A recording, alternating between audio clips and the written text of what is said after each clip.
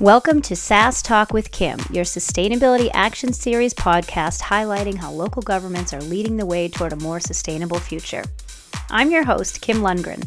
I've spent the last 16 years working for and with local governments to help them create resilient, inclusive, thriving communities.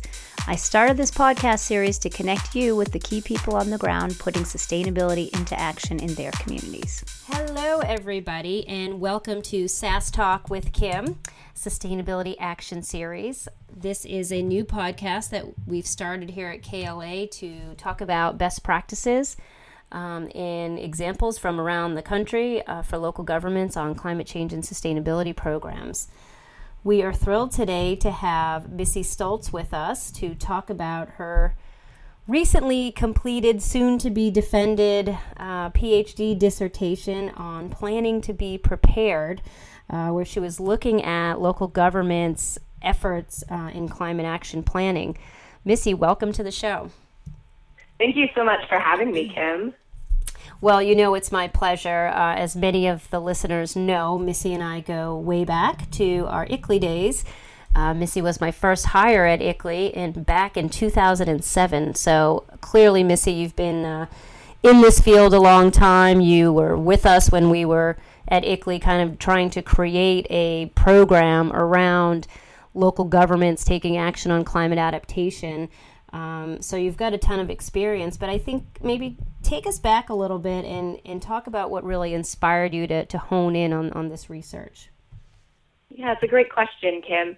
Well, I think as most of your listeners know, I hope all of them know, is the reality that our climate is changing, and we can see this. I mean, if you look back, 2015 was the warmest year on record. It beat out 2014, which beat out the year before. I mean, we can go back, and right now 2016 is on course to be the new warmest year ever.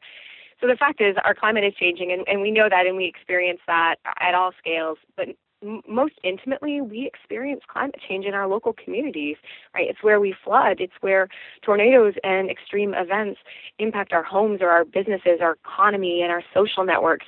And so the intimacy and the urgency of climate change at the local level really inspired me to dig into this broad field of climate adaptation and to really understand what are local governments thinking about doing and planning to do in order to prepare for existing and future changes in climate. And we know this is so important, as you've said. It's something we're already seeing. And, you know, back in the day, I know when I worked in a local government in the early 2000s, and we were taking on climate mitigation, a lot of folks wouldn't even think about talking about climate adaptation. At that point, we weren't really seeing as many of the impacts, and they felt like if we started talking about climate adaptation, it meant we gave up on climate mitigation, and that's really not the case anymore. I mean, can you kind of talk about that synergy between mitigation and adaptation? Absolutely. So there's a number of what we call kind of win-win strategies that help you both mitigate, reduce your greenhouse gas emissions, and adapt. And those are things like urban forestry, right? Planting trees help sequester carbon dioxide, but they also help cool your environment. And so it's kind of a win-win, and they can help manage stormwater. They also add to property values. So they make your residents, their property more aesthetically pleasing, but they also add economic value to our communities. But I think that the main frame that I think about when I think about climate change is it's a phrase that was put forward by the United Nations, a special working group they had that said what we have to do as society is we have to manage the unavoidable, which is basically we have to accept the fact that our climate is changing and there are impacts that are unavoidable, so we need to adapt to those. But we also need to avoid the unmanageable. And what I mean there is we have to mitigate, because we have to reduce our greenhouse gas emissions so that climate change doesn't become so severe that we actually can't manage it. So adaptation and mitigation have to go hand in hand.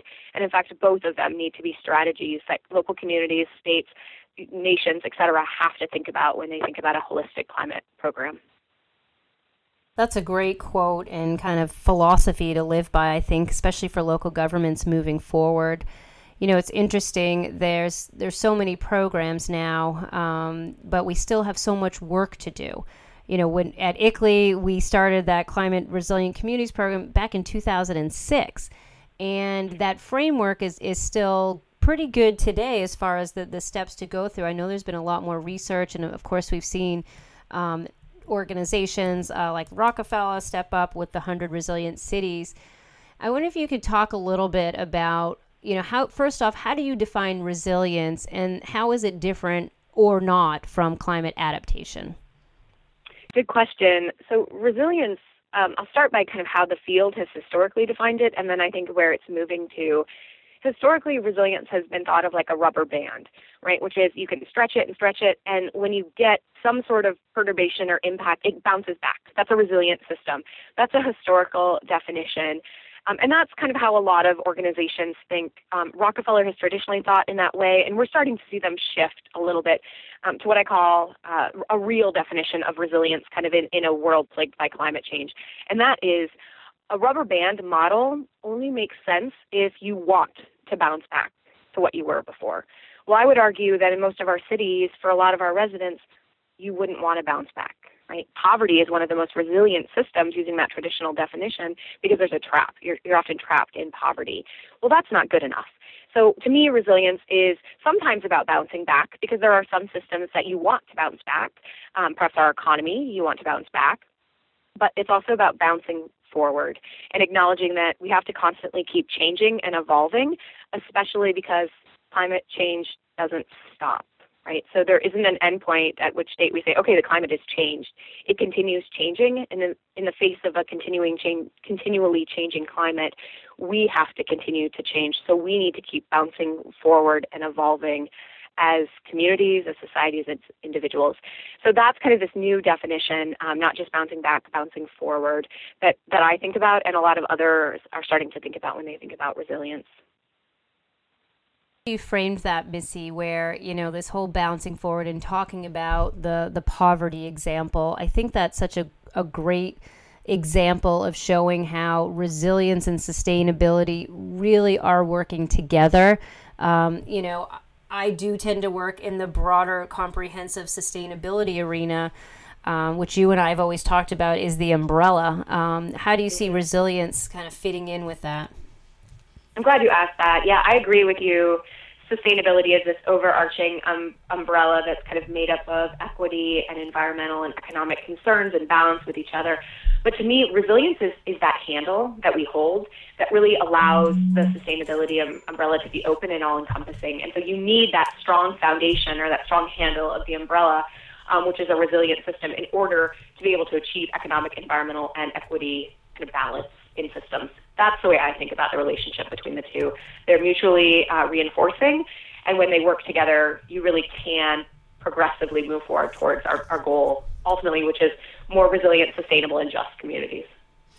Yeah, I love the way you framed that as the handle, resilience as the handle of the sustainability umbrella, and it'd be great to see more local governments really thinking about that frame. Well, let's dive in a little bit to your specific research. You and your colleagues looked at about 44 different local climate adaptation plans from across the country. What were some of the most innovative strategies you saw when you were reviewing those? Right. So we looked at these 44 what we call standalone climate adaptation plans. So they're not climate action plans that look at both mitigation and adaptation. They are exclusively focused on preparing for climate change. So that's kind of a little distinct.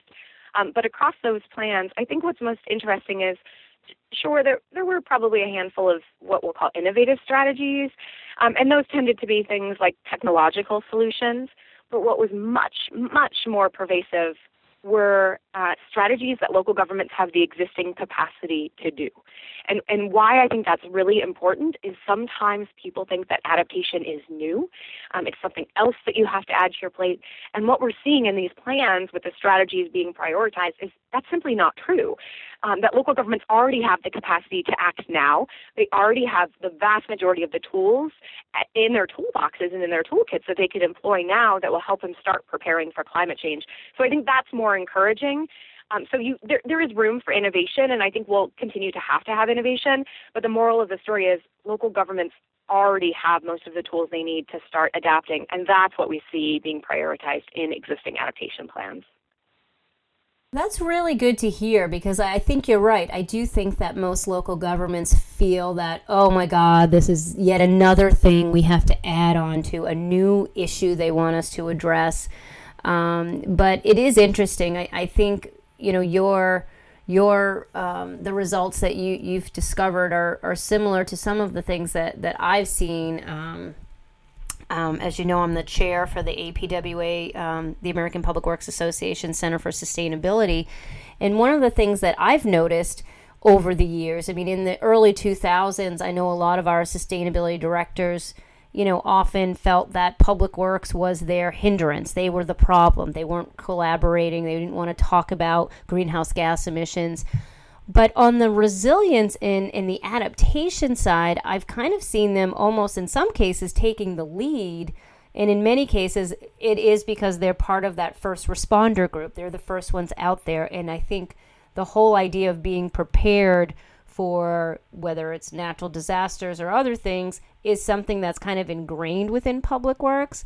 Did you see anything in your research or in your experience, that's kind of showing, historically it was a lot of the planners that were taking the lead on this. Are we seeing more of a relationship between the engineers and public works on the adaptation and resilience side? Another great question. Yeah, absolutely. So the types of strategies that we have seen in these plans are, there certainly is still a lot of planning, and mostly that's integrating or mainstreaming climate change into other plans. So planners still matter, and we love you planners. But we're also seeing a lot more of green infrastructure strategies, right? So kind of acknowledging the vast benefits that we get from green infrastructure, like I mentioned before, whether that's stormwater management or heat mitigation. And of course, public works officials play a prominent role in that space. That's often used for water management too. So that's certainly a key strategy. We're also seeing a number of strategies focused on physical infrastructure, so how we design our buildings. We also see strategies focused on building codes, and often there's another win-win where we're looking at those building codes and saying, how do we make these buildings really efficient so that we're not wasting energy and we're reducing our greenhouse gas footprint. But at the same time, let's make sure these buildings can withstand flooding events or extreme heat. So we have passive cooling strategies as part of them, for example. Or we have in sea level rise threatened places, they make sure that no critical infrastructure is on the first or the second floor. Instead, it's on higher elevations. So if flooding were to take place, that critical infrastructure still operates, meaning the building can still be in operation. And these are all things that public works officials are really shining a light on and saying, hey guys, we just have to design and think a little bit differently, and we can do really important things that will help us increase our resilience. Architects, engineers, again, planners, all different stakeholders in the local community really have a role to play, and we're seeing them step up and voice their concerns and their ideas within these adaptation plans. And I guess kind of along those lines, you and I know the plan is an essential first step, but it's just that. It's a first step, and the plans are useless if they're not getting implemented. Did your research kind of uncover any specific approaches to implementation? Are they implementing at all? Are there challenges there? What did you see on the implementation front? Yeah, so I'm going to take this in two ways. From my research, it really was focused on the plans themselves and the planning process that people went through. And the theory there is, as you mentioned, while plans are only the first step, the theory is if you have a good plan that has solid public participation and input, it's more likely to be implemented. So that's why I focused on planning, also because that's kind of where we broadly are as a field. That said, from the plans perspective, the implementation and the monitoring components of plans were actually quite weak. They were some of the weakest elements of what we analyzed. And this raises concerns because if you don't identify who's responsible for implementing an action or what time frame in which the action needs to be implemented or ideas for how you're going to fund it or how you're going to measure if it's being successful, all of those things just keep adding up as potential barriers to actualizing the action that you want to take. And so there's a little bit of worry that I have of will these plans actually translate into on-the-ground actions? So that's from my research perspective. But if I take off my kind of little academic hat and put on my practice hat, you and I know, having worked together at ICLEI, some work that we've done through KLA more recently, and then some work that I've been doing with individual communities while doing my dissertation, is that communities are acting. The problem is that they're not they're not tasked with telling their stories, and so finding documentation of what's happening at the local level is really hard because practitioners are so busy doing the work that they don't have time to step back and write up their stories. So we don't have a lot of really good documentation, but anecdotally what we know is that communities are looking at ways to pass new policies that perhaps limit where land use development is taking place, or they're passing more stringent building codes to help reduce the chance of flooding. So, for example, in Boston, where I know you are and where I was for a while, the city has passed Article 60, which mandates that any building on the coastline has to integrate both mitigation and adaptation into their design elements. And when they go forward for review, if the city determines that they have not adequately, let's say, considered sea level rise, they make them take a step back and really rethink how they're going to design their infrastructure so that it can withstand future changes in sea level rise. So that's one example. Seattle Public Utilities, they have a new design process. They look at both water, sewer systems, and trash and waste collection. And their climate change is integrated into every decision that they make, whether that's siting a new pipe, making sure that it's not in an area that's prone to flooding, or whether that's figuring out where to build new infrastructure. All of that has to consider climate change. So there's a lot of examples of how this is happening in practice, but again, it's very hard to find documentation. And so I think that's kind of our job as kind of boundary folks, is to help local governments do this really important work, but then also tell their stories so others know they're not alone, and the action really is happening. That's a great point. And, I think SAS Talk is one way I'm trying to get folks' stories out there. But yeah, I mean, a note to all the consultants that are listening, get on there helping these local governments really tell their stories, because you're right, they don't have time to do this with the budget situation that most local governments are in. We know that our lead climate and sustainability folks in most local governments are wearing multiple hats. So the idea of having time to toot their own horn is just kind of preposterous to some of them. Are you finding, is there a more like dominance of local governments taking action maybe along the coast? Like, I mean, obviously Boston, New York, I know Baltimore, the Southeast Florida Climate Compact. Are we seeing more action on the coast versus inland? I think you're seeing more big action on the coast, or more charismatic action, because the threat is so much more visceral, right? The seas are literally rising, and you can see that and you can feel that. But in kind of middle America, where I'm in Ann Arbor, Michigan right now, and what we face in terms of climate change are kind of more a death by 1,000 cuts, right? So we have continued flooding. So it's not necessarily catastrophic, but it continues to happen and erode our systems, and continuation of rising temperatures. And so we're seeing more heat waves. And so in places like that, we are seeing action, but again, it's just not as perhaps eye-capturing. So we're seeing in places like Chicago. Chicago has been leading the charge for a long time on green roofs. And Philadelphia has been leading the charge on green infrastructure by kind of replacing a third of their landscape. They actually, of hard infrastructure, they want to replace with green infrastructure to manage stormwater. In Ann Arbor, Michigan, we have a stormwater utility, which necessitates that residents have to pay into this utility based on how much impervious surface they have. And so if I were to, let's say, take out my driveway or put in permeable pavement, then my rate would go down. And the idea there is flooding is a serious concern that we have here. In fact, today we're under a flood warning in Ann Arbor. And anything that we can do as a community to manage that risk gets us kind of benefits, because it's benefits for the whole community, and it's certainly a benefit for me and my property not flooding. So what I think to answer your question is, we are seeing a lot of action on the coast that gets more attention, but that does not mean we are not seeing a lot of action in middle America, because we are. It's just different and at a different scale. Okay.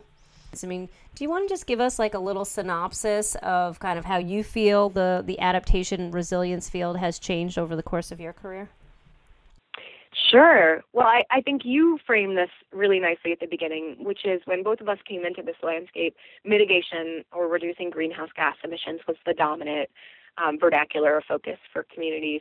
And then as impacts started to happen, and as the science became more and more clear that we weren't mitigating fast enough to to eliminate all impacts, there just became this awareness that we needed to adapt. And so I think the first big shift that we've seen is adaptation is now accepted within almost all communities.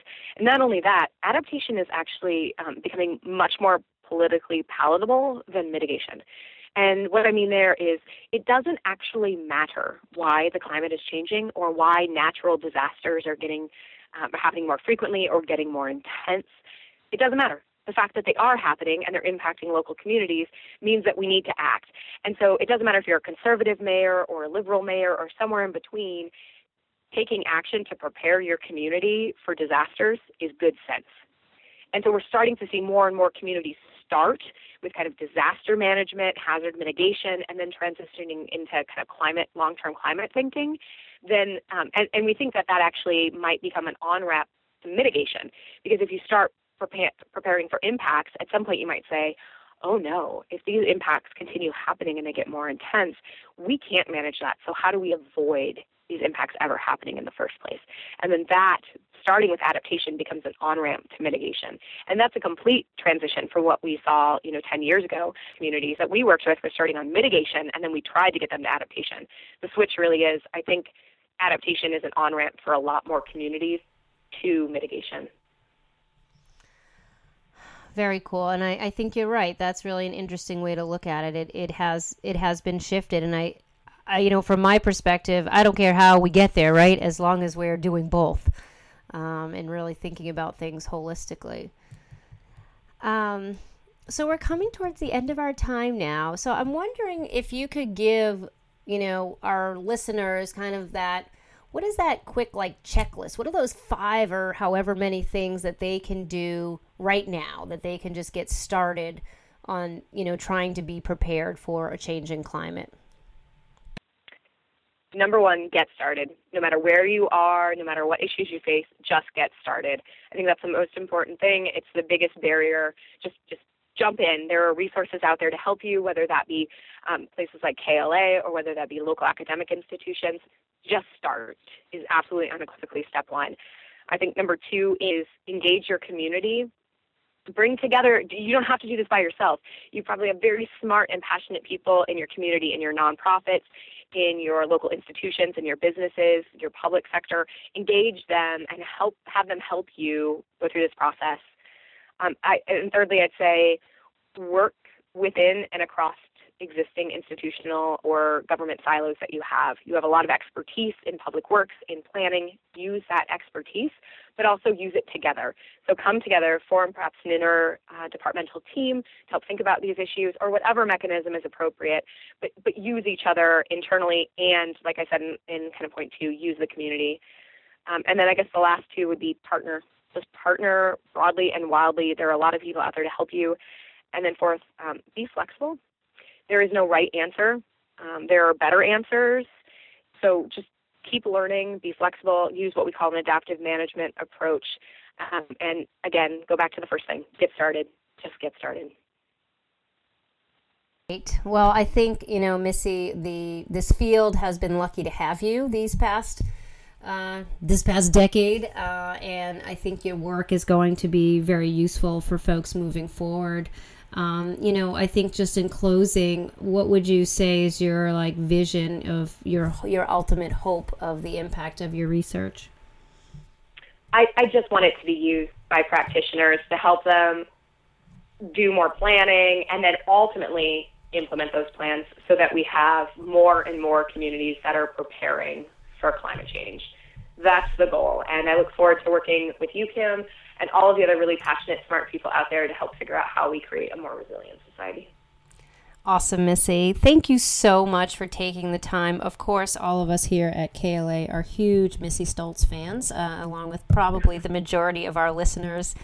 You truly are a gem for this field, and we really appreciate all the work that you've done. Thanks so much for your time. Thank you. Take care, Kim. And folks can hear our podcast at KimLundgrenassociates.com. And we'll look forward to talking to you next time. Thank you for joining this episode of SAS Talk with Kim. You can listen to other podcasts in our Sustainability Action Series at sastalkwithkim.com. Remember that action is the key to your community's sustainable future. What will you act on today?